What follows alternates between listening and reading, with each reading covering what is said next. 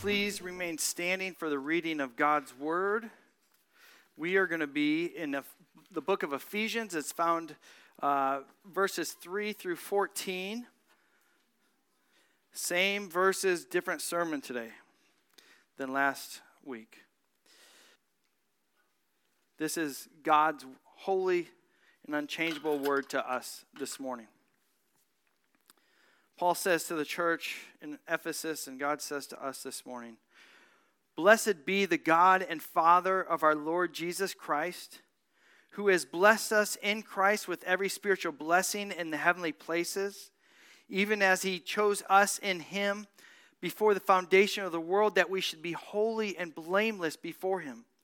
In love, he predestined us for adoption as sons through Jesus Christ, according to the purpose of his will, to the praise of his glorious grace, with which he has blessed us in the beloved.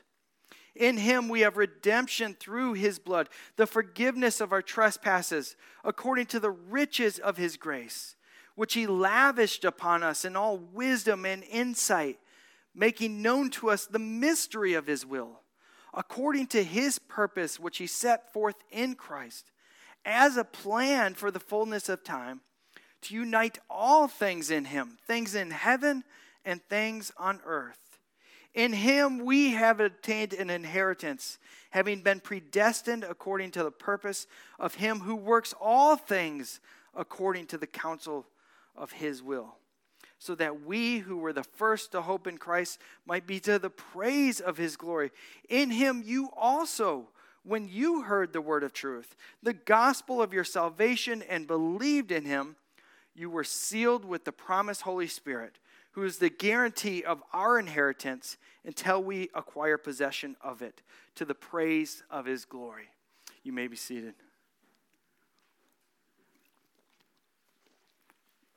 In your bulletin, the passage and the extra text about Revelation, that was just going to be a reference for you. And the notes that are in there, it was my initial plan to preach that. But when I was a page and a half in just on my introduction to build the points, I realized this introduction is a sermon in itself. And it would be too complex. So I needed to just preach this. In these passages, what I saw that I just could not be jumped over is pure gold.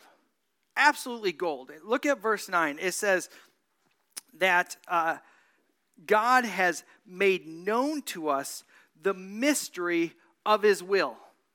In other words, God has two wills, and some theologians would say three. But there is clearly the revealed will of God. That is what he desires. You can say that is clearly in the Ten Commandments, in the law. Do this, don't do that. That is right there for us. It's not hidden. Then there is the decretive will of God, or as some theologians call it, the sovereign, efficacious will of God. This is not that God's saying you ought to, but he's saying this by my sovereign power will come to pass. See, everything that has happened in history and in your life would fall under the decretive will of God. Meaning like a king that has all power over his kingdom and his subjects gives out a command, go and do this, and they go out and they do it. The decretive will of God is so powerful and so encompassing that it even encompasses evil and the bad things that happen in this world. Not in a way that God is the author of it, because God cannot be the author of evil. But in such a way that God is not just responding to something that is bad, but that he is sovereign over it. In other words, there is the decretive will of God that controls all things. That he's in control of all events that take place. But often it's very hidden from us. And we don't see it as it is. Two great examples from Scripture for us. Joseph, who was sold into slavery by his brothers, basically his brothers planning to kill him. God causes Joseph to rise to a place of leadership in the Egyptian kingdom, and he's able to provide food during the famine, which saves the people of Israel. And Joseph meets his brothers many years later that basically sold him into death. And these guys are afraid that they're going to be smitten, destroyed by Joseph, who has risen to power. And if you know Genesis 50, Joseph says to them what? He said, "You meant it for evil, but God meant it for good." It was under the control of God that this took place. And even more clear is Jesus himself, as Peter says to the Israelites after the resurrection of Christ Jesus, talking to the nation of Israel, he says, Jesus was delivered over to you by the definite plan of God, meaning God's in control. God did this. But Peter says, you killed him. God is in control. God has a secret, decorative will that is often hidden from us. And what makes this passage gold is that up to now in the history of civilization, God has kept some things revealed. But in this passage, as Paul says in verse 9, the mystery is now revealed. In Sunday school, we talked about Psalm 111 that talks about the work of God, the splendor and the majesty of God. And that is what's revealed before us, the splendor and the majesty of God in these passages. And yet there's a problem for us, a challenge for the human heart. And that is that we have heard this before, so we have the tendency, both today and in our daily lives, not to be wowed by it anymore. And that is because there's a truth that even things that are good, when they become normal for us, we have the tendency to take them for granted or lose appreciation for them. Married couples, your spouse, do you still treasure them after 30 years the same way? Or do you find at times you take them for granted? Do you lose appreciation for your kids? What a blessing it is to have them. Teenagers, younger folks, what about your outfit that you just had to have, that you worked hard for? Think about, what about your house? My son had lost complete understanding of the blessing that we have in having a roof over our head. So at 8 o'clock in the middle of the winter a couple years ago, I put him in the car and we drove downtown San Diego and looked at people sleeping on the street with no shoes on their feet. Because he had lost an understanding. He had lost context. And it had just become normal to him. And we do this. Here it is. We lose the context of Christ. And here's the spoiler alert. The mystery that was hidden for ages is Christ. The wow factor, the amazement is Christ. And yet we can lose sight of that. So what I'm going to do is I'm going to now pray for that the Lord would open our eyes. And then after we're done praying, we're going to build context so that we can see that wow again that's here. And in a sense, take a drive downtown so that the Lord would reveal to us what has been given to us. So please pray with me.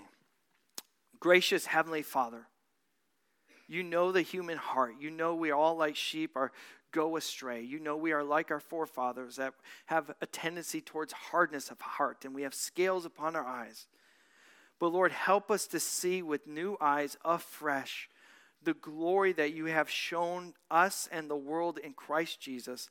Let us see him as he is by your Spirit, and may our hearts be united to yours in worship and pleasure and in trust. And it's Christ's name we pray. Amen. So this passage came 2,000 years ago. 2,000 years ago, this passage, this revelation of the mystery of God had come 2,000 years ago. But up to that point, the nation of Israel had had relationship with God for all the way dating back to Abraham 2,000 years before that. So the nation of Israel had a context, had a relationship with God, and they knew things about him. And it was into this that Paul reveals this mystery. What are the things that they knew? They knew that God was absolutely powerful. I mean, unbelievably powerful. The laws of nature could not sustain and control or inhibit God. He turned an entire river into blood. He controlled nature and caused frogs to flood the palace of Egypt. He could cause boils to boil up and wounded pestering sores upon his enemies.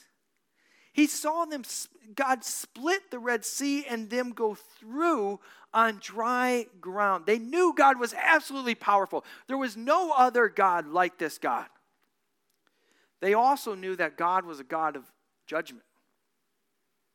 The Israelites knew the story of the flood, that God looked upon the earth after creating the earth and it falling into sin, that there was such evil on the world and such rebellion against God and not caring for him, that God flooded the entire planet or the entire world, and only 8 people survived.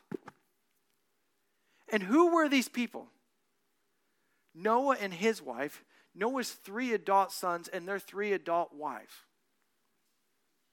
That means every other man, woman, and child received the judgment of God, the righteous judgment.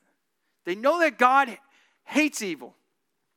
They know that their ancestor Korah in the wilderness, rebelling against God and who God had appointed, caused the entire earth to swallow them up, to open and suck up and completely swallow the people of Israel. The Israelites knew this. They also knew, besides God's judgment, but that he is a merciful God, did they not? They saw that God delivered them from Egypt, that when they were in need and hungry, God fed them manna in the wilderness. They saw that God caused water to come out from the rock. They saw that God provided them many, many leaders to bring them out of the judgment and the bondage that they had found himself. He was a patient God, a long-suffering God, a loving God. Everything he did was in justice. So they see that God is powerful. He's a God who judges and hates sin. They see that God is merciful. And they definitely know that their relationship with God is strained. The Israelites understand this awesome God. Their relationship with him is not great. The entire generation in the wilderness grumbled against him. Listen to Nehemiah as the people gather and worship and they come back from the exile for their rebellion. Nehemiah gets up in chapter 9 and he gives this long spiel about the history of the Israelites. And you can just see this repetitious cycle that happens of the people. I'll read the verse 17. They refused to obey the people of Israel and were not mindful of the wonders that God performed among them, but they stiffened their neck, and they appointed a leader to return to their slavery in Egypt. But Nehemiah keeps going on. He says, but you are a God ready to forgive. You are gracious and merciful, slow to anger, and abounding in steadfast love, and you did not forsake them. But Nehemiah goes on, nevertheless, they were disobedient and rebelled against you and cast your laws behind their back, and they killed your prophets, the ones who you sent to warn them to turn back around. Therefore, you gave them into the hand of their enemies who made them suffer. But it goes on again. It says, but because of your great mercies, you gave them saviors who saved them from the hand. But after that, they went on. After they had rested, they returned to evil. It is a strained relationship between Israel and this God. 2 more things that the Israelites knew about God when this text came out. They knew that they were separated from God.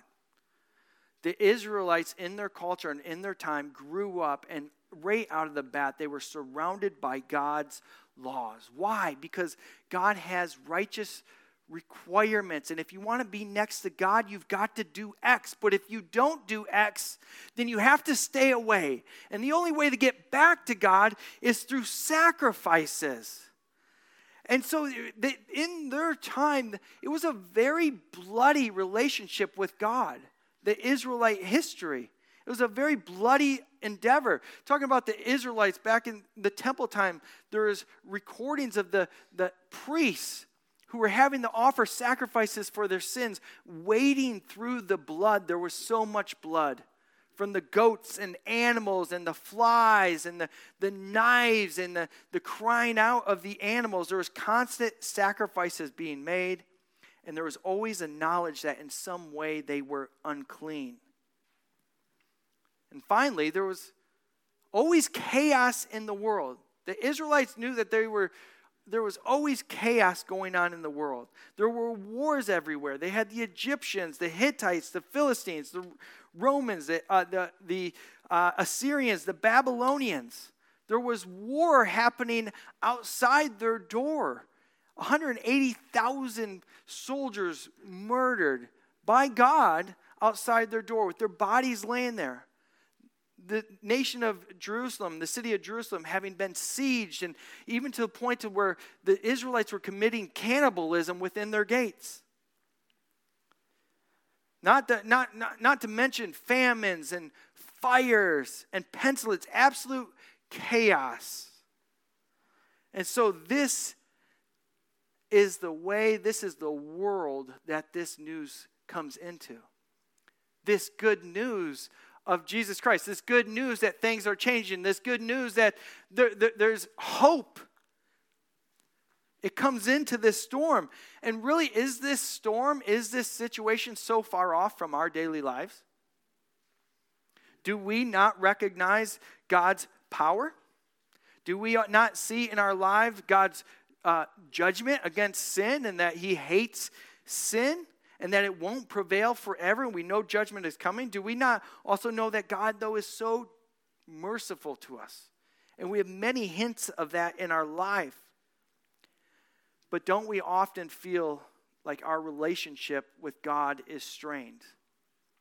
Sin is not something new. It's not something that has gone away from. Statistics say that 1 in 4 Americans view sexually explicit material regularly. It doesn't separate Christian from non-Christian. There is pride. There is judgment with us. There is words that bite. There is sloth. There's laziness. There's gluttony. We too have this insatiable desire for material things. A credit card and debt is rising, and materialism, and we often feel shameful and separated from God. Do we not? Or do you feel like the world feels this separation, and we definitely feel the chaos? Wars, politics, diseases, finances, relationship issues. This is still our reality. And so if we can try to hopefully grasp the trouble that we are in, we can see the goodness of this mystery with news.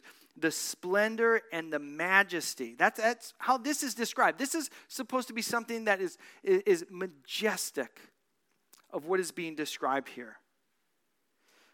It has now been revealed, and that mystery is Jesus Christ. There's 3 things that Paul says because of Christ arriving. This is the good news. This is the mystery that is now revealed, that they didn't see it coming. And the very first thing that he says is that through Christ, God adopts us and makes us his children. Verse 5, in love, he predestined us for adoption as sons through Jesus Christ, according to the purpose of his will. This was his will from the beginning, to adopt us through Jesus Christ. There's 2 reasons why this was totally unexpected to the first hearers. Number 1 is because it wasn't based on being a descendant of Abraham. Certainly, the Israelites were God's special people, and through them came the promises and even the Messiah. But Paul declares this is opened up to the Gentiles now, those who are not of the descendants of Abraham. And we see this in verse 11. To them, this was a big deal. Verse 11, Paul says, we, talking about Paul and the other Jews, obtained the inheritance. The inheritance that they thought was first only limited to a land, Paul now understands it's an inheritance of all the blessings that are in God. Salvation, forgiveness of sins, eternal life. Paul says, we obtained the inheritance. We got it through Christ. But Paul, in amazement, verse 13 says, in him you also. This is crazy, Paul says, that you, the Gentiles, you heard this news. God has reached down to you. You've heard the gospel. You believed in it, and you were sealed with the Holy Spirit, and you now have an inheritance. This is really hard for us to understand in our modern times, the significance of this. And I think to our detriment, because we don't see the hurdle that God overcome. Chapter 2, Paul highlights the craziness of this idea that if you're here and you're not an Israelite, that you and I now can become children of God through Christ Jesus. Chapter 2, he says, verse 1, you were dead in your trespasses and sins. Yes, everybody was. Everybody had this inability to come to God. But he goes on talking in verse 11 about the Israelites. He says to them, or to the Gentiles, he says to them, he says to us, at one time you were separated from God. You were in this chaos, but you were separated from the only one that could do something about it. You were in the world, and you were absolutely without hope. That's what he's declaring to all those before Christ came. This is a new change. Chapter 3, verse 6, Paul makes it very clear that this is insane. He even says the mystery, chapter 3, verse 6, the mystery is this, that the Gentiles are fellow heirs and members of the same body. Saints, do you realize how bad your situation was? Do you realize how hopeless you were until Christ came? When I was in high school, and let this be a warning to all those younger folks, I was drinking with a bunch of friends. I thought it was really funny. I was drinking. And when you drink and you're not of the age and you're not responsible, it makes you do really, really stupid and dangerous, even deadly things. And I lived in Michigan, and there's these piers that go out into the water. And after a night of drinking, we go out on these big, solid piers that you can walk out into Lake Michigan on. And I thought it'd be funny to strip down to my boxers and jump in and swim and try and impress my friends and everybody there. And I got about 15 yards away from the pier, and I realized I can't make my extremities move. I'm going underwater. I'm done. And I just felt this arm come around me, and thankfully there was a Marine buddy of mine that was home from boot camp and jumped in. It was the middle of the night, no lights on, and he pulls me up, and he puts me on that pier, and I'm laying there just gasping. I think about that still now, and I realize I cannot believe how close I was to death. And it brings terror in my life. This is what Paul is saying to you. That is no more. Because of Christ, God sending Christ into the world, he picks us up, he saves us, and he sets us on solid ground. Christ Jesus. It is absolutely absurd and amazing for us as Gentiles. We are now welcomed into the family of God. This is also a great mystery, not just because we are not of the line of Israel, but also it's a mystery that we were adopted through Christ, because it's not based off of our works, but it's a free gift of God's eternal choosing. It's not based off of what we do, it's based off of God's eternal choosing. Even Israel, God's own people, had this relationship with God through the law. And they had the promised land and the promise that God would bring them into the land and he would cause them to remain in the land based on their obedience, right? And so on the eve of the Israelites being brought out of Egypt and entering into the promised land, Moses reads them God's law again. He says, this is the God who brought you out of Egypt. This is his law. He has brought you into the promised land. In order to remain there, you better do this. And the people said what? We will do this. How did that go? It didn't. They failed over and over again, and they are evicted out of the land. And Paul here is saying, that's not the way it works anymore. It's not based off of your obedience. It's based off of God's eternal choosing of you. Look at verse 4. Before the foundation of the world, God chose us in Christ. He predestined us for adoption. Before the foundation of the world, God chose us. He chose to bring us into the family of God for the sole reason, 100% the sole reason of the good pleasure of his will. In other words, it's not because of you, it's because he wants to. Paul is saying that's what it's based on. It's because this is his will. The mystery of the will of God is being revealed here. And this is what Paul is telling the people. You are where you are at, reconciled to God, because this was God's good pleasure. You and I and every other person on this planet are orphans. Because of our sin, separated from God. We have no father, no mother. We are left by the world. We have nothing to offer.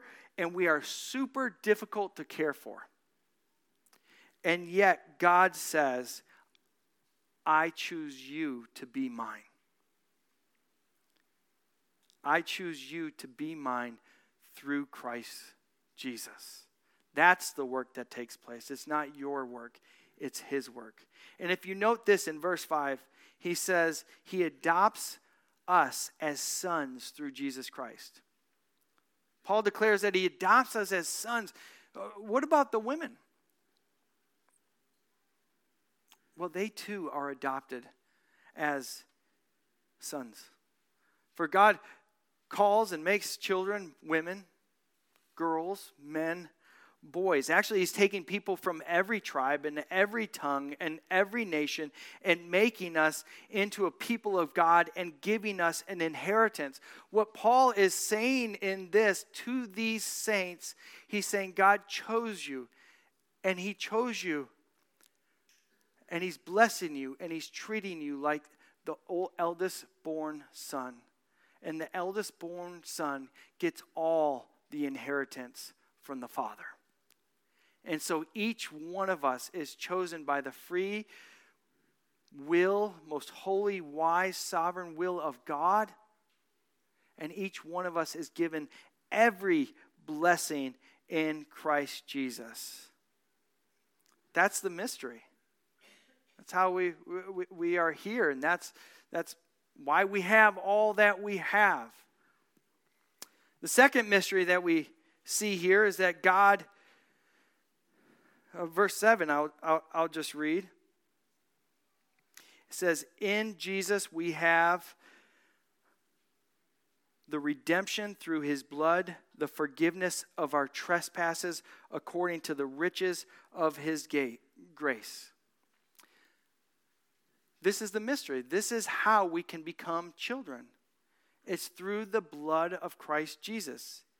These people, a lot of times we can think people that lived earlier than us are not as smart as us. These people were way smart. These people knew the righteousness and holiness of God more than we do. They wouldn't even write out the full name of God because his name is so holy. When the priest went into the Holy of Holies every year, they tied a rope around his ankle in case, because he got close to God, he would just drop down dead, and they couldn't go in there because they too would drop down dead, so they would have to pull them out of the Holy of Holies by the rope. They recognize who God was, and they recognize God can call us to himself, desire for us to be in his presence, but because God is a holy consuming fire, and they are a people laden by their sins, they would be swallowed up by his righteousness. Even Isaiah the prophet, when he's taken up into the throne room of God, says, I am undone, for I live amongst a people with unclean lips. The mystery that has now been revealed that was not fully understood or totally clearly seen is that God was going to satisfy his wrath, his just wrath for sin, and he was going to save a people by sending his own son to reconcile us. Isaiah 52:5 says, by his stripes we are healed. 2 Corinthians 5 says, God made him who knew sin, him who knew no sin to become sin for us, that we would become the righteousness of God. This is the mystery, as Paul says in Romans 1, a righteousness from God has been revealed. That there is a righteousness for us to be reconciled from God, but it doesn't come from within, it comes from above. And we are received and reconciled based on his works. And so Paul is saying, listen, there's no more blood. There's no more sacrifices. Forget the goats, forget the bulls, forget the incense, forget all the sprinkling. You got to understand, up to this point, they recognized their sin, and for 1,500 years, starting with the tabernacle in the wilderness, for 1,500 years, they set up a temple, an altar, a tabernacle, and God was in there, and the people could not come near God except with sacrifice. This was instilled on their brains, the worshiping at the sacrifice, the sacrificing, the killing. And now Paul says, it's obsolete. It's obsolete, for all that was a shadow of the one true sacrifice, Christ Jesus. You think you and your family have traditions and values and ways that you celebrate holidays, and when you bring in somebody from outside, maybe somebody marries into the family and they don't do things the way you do, you think that's hard to deal with? Imagine the Israelites. No more sacrifice. You mean I can come? Yes. How can I approach him? Christ. But do we have to do it again next week? No, once and for all. This is absolutely mind-boggling that sinful people can approach God and not be consumed, but be received and held and loved and given an inheritance. Earlier I had said that one of the challenges is that we know these things. We have heard them. Lord willing, every Sunday the mystery of God has been revealed, and that is Christ Jesus. That God is redeeming us and reconciling us through Christ. But my question for you and my question for myself when I wonder and when I have doubts is, do I really believe? Or do I live like God accepts me off of my works? Am I still not paralyzed, slowed down, dragging my feet in shame or guilt? When I'm not on fire, when I have missed church, when I'm not praying like I ought to, when I've got this sin that isn't under control, I feel like I need to work my way back into Christ, or I kind of do this quiet quitting, where in my heart I just say I can't do it. It's too high, and you know what? My heart becomes seared, and I still go through the motions. I still go to church. I still go to the Bible studies, but my heart is hard. And I feel very, very distant from God, and I feel like he's a disappointed father. See, we think we know, but do we know? Do we know? Do you know the grace of God? Do you understand it? I mean, if some of you are tinker with cars, or some of you bake, and if I was talk to you, I'd say, I know how cars work, or I know how the principles of baking a cake, but do I know? Let me ask you, do you really understand the ins and outs of God's grace? Or do you think God's grace is something that he's done for us, and now he says, live up to it? Live up to it. I gave you this. Look at the cross. Live up to it. Well, saints, that if you have that view, you're only looking at one aspect of grace. You walk around to the other side, explore the entire thing, because the grace that God gives isn't just God doing one thing for you, but it's God doing a whole thing for you.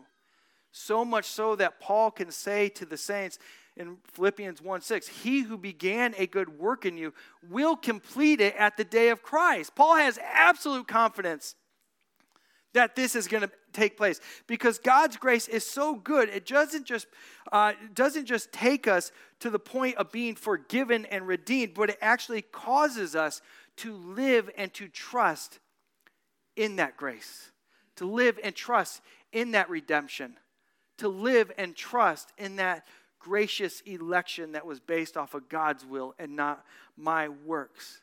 Think about this. When Christ came to the world and he started his earthly ministry, what was the first thing that he did? One of the first things. He chose 12 disciples. He said, come with me. And did Christ give them a 6-week crash course about the facts of the gospel and redemption and say, go tell others? This is grace, go. No, what did he say? He said, follow me. And they followed him a long time. And where did Christ lead them? He led them into crowds where there were people that were smarter than them, people that had higher spiritual rank than them. There were people that were wealthier than them. And Jesus says to his disciples, he says, yes, they have all these things, but I chose you. And Jesus goes on further and he leads his disciples into situations where they can't figure it out. They don't have all the gifts of leadership or skill to be able to solve the problem, like feeding the 5,000 or the 4,000 or healing the man with the demon. They don't have the gifts. And what does he say to them? He provides for them. He does the healing for them. He takes care of them. He leads them into storms where their faith fails and they say, don't you even care about us? We're perishing. And what does Jesus do? He doesn't abandon them. He calms the storm for them. He doesn't ridicule them for their lack of faith. He acts and takes them in such a way that it encourages and builds their faith. And he allows them to sin, like Peter, 3 times to sin. And Jesus, what does he do? Kick him out? No, he allows it. He knew it was going to happen. And what he says to Peter is, my grace is sufficient for you. When you return, because I know you will, strengthen your brothers. Encourage them. See, it's one thing to know these things in your head, but it's another thing to know that God's grace is working in your life in such a way it's going to cause you to trust in it. By God's grace, he's walking you through trials. He is transitioning you into something new. God did not come here just to save us, but he came here to sanctify us as well. In this passage, it says he chose us before the foundation of the world that we would be holy and blameless. In 1 Peter, what did Peter say? He said the same thing. God has made you a holy nation of priests. What do priests do? They praise God. What do we look at when we see that Revelation, the end of times? We're all praising God. The grace was enough to save you, but it's also a grace that patiently sanctifies you also. And he wants you to trust in that as much as the other stuff. oftentimes we go through these trials and these challenges, and we get mad at God, and we think he doesn't care. It's the exact opposite. He is teaching us the mystery that you are his. That you are his, not because of your works, but because of it's his good pleasure.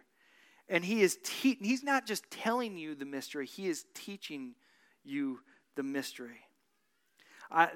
This morning we talked about Psalm 111.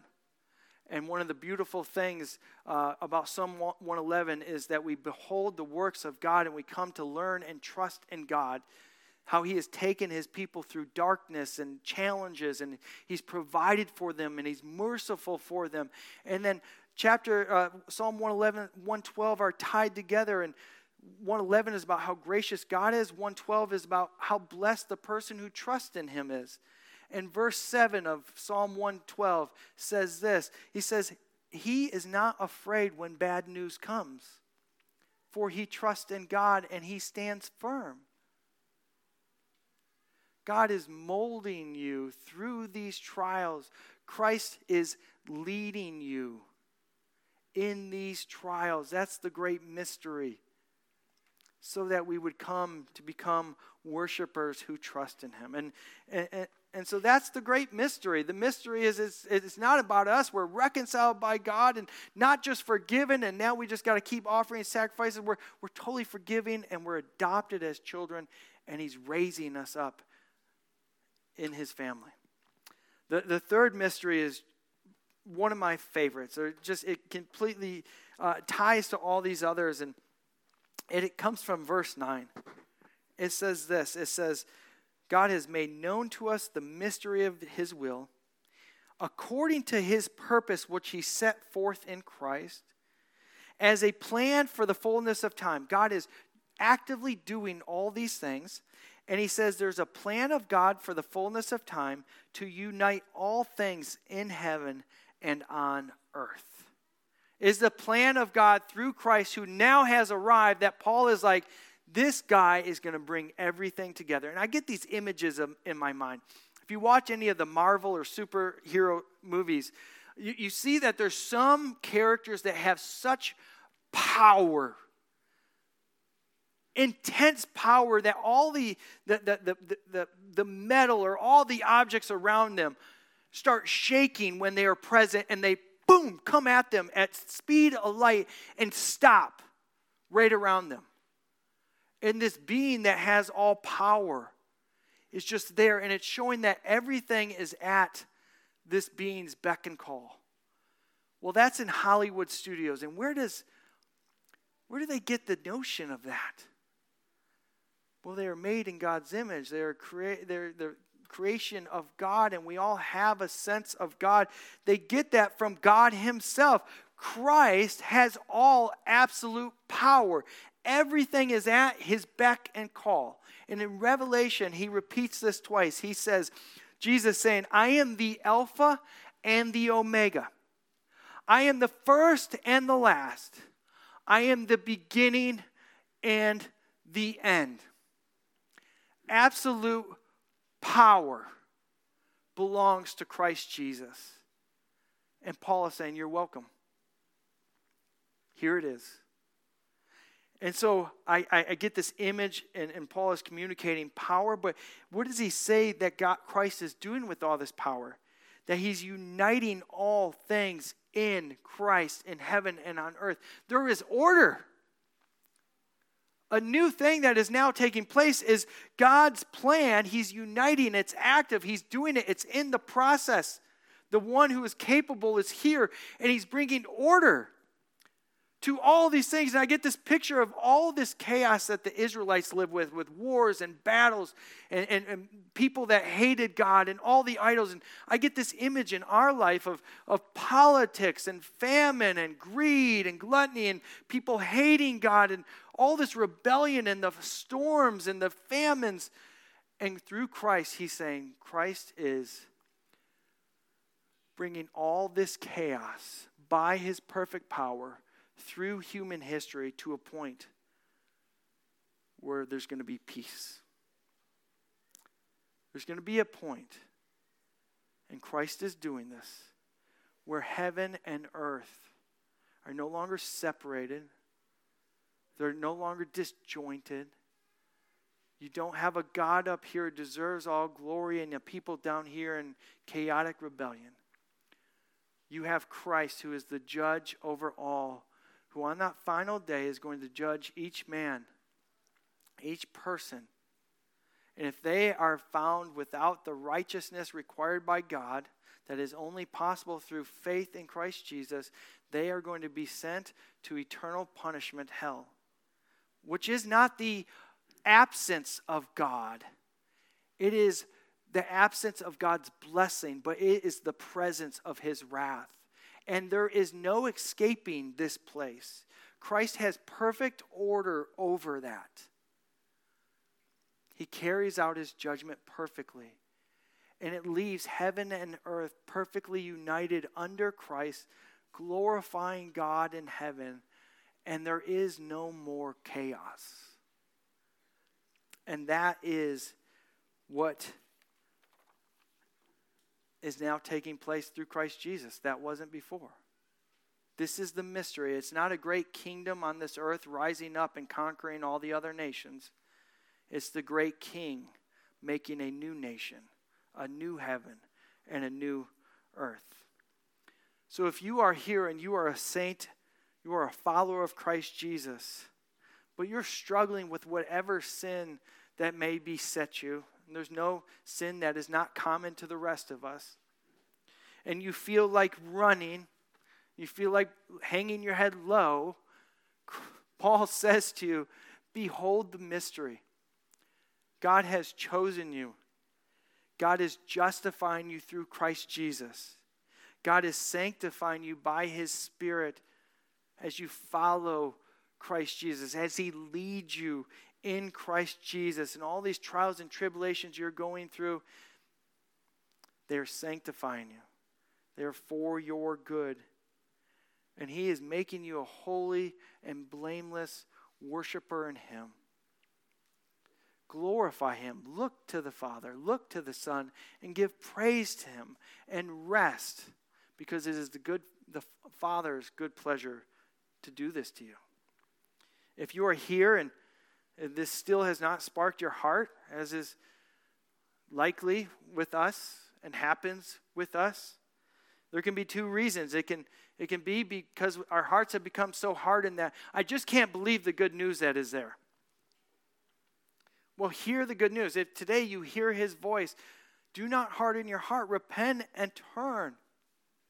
For it is through the hard-hearted, it is through the awful that God is most glorified. As Paul says in 1 Timothy, he says, I was the chief among sinners, yet it was God's will to sanctify me and to save me as a picture of his power. So, saint, there is nothing that you have done, or not saint, those who are outside Christ, there's nothing that you have done that can stop you from being a saint. Hear him calling you and receive him. And some of you who think, well, I can still do it by myself, look at the examples before us. We had Abraham, Moses, Noah, David, all the prophets.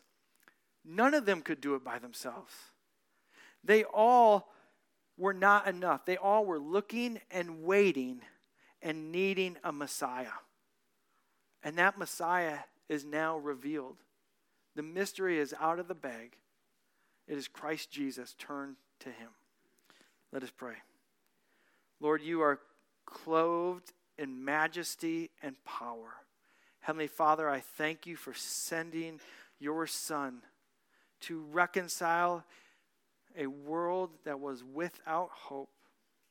I thank you for revealing this mystery to us. Father, I know that there are many mysteries and challenges that you do not explain to us of why things are the way they are. But let us look to the revelation that has been on display for us for 2,000 years. That we see you are a good God, a merciful God, a just God, a holy God, who calls us to himself. Heavenly Father, only your Spirit can do that. Work that in us, that we may stand fast and stand firm in Christ Jesus, the solid rock, our Savior. We pray this in Christ's name. Amen.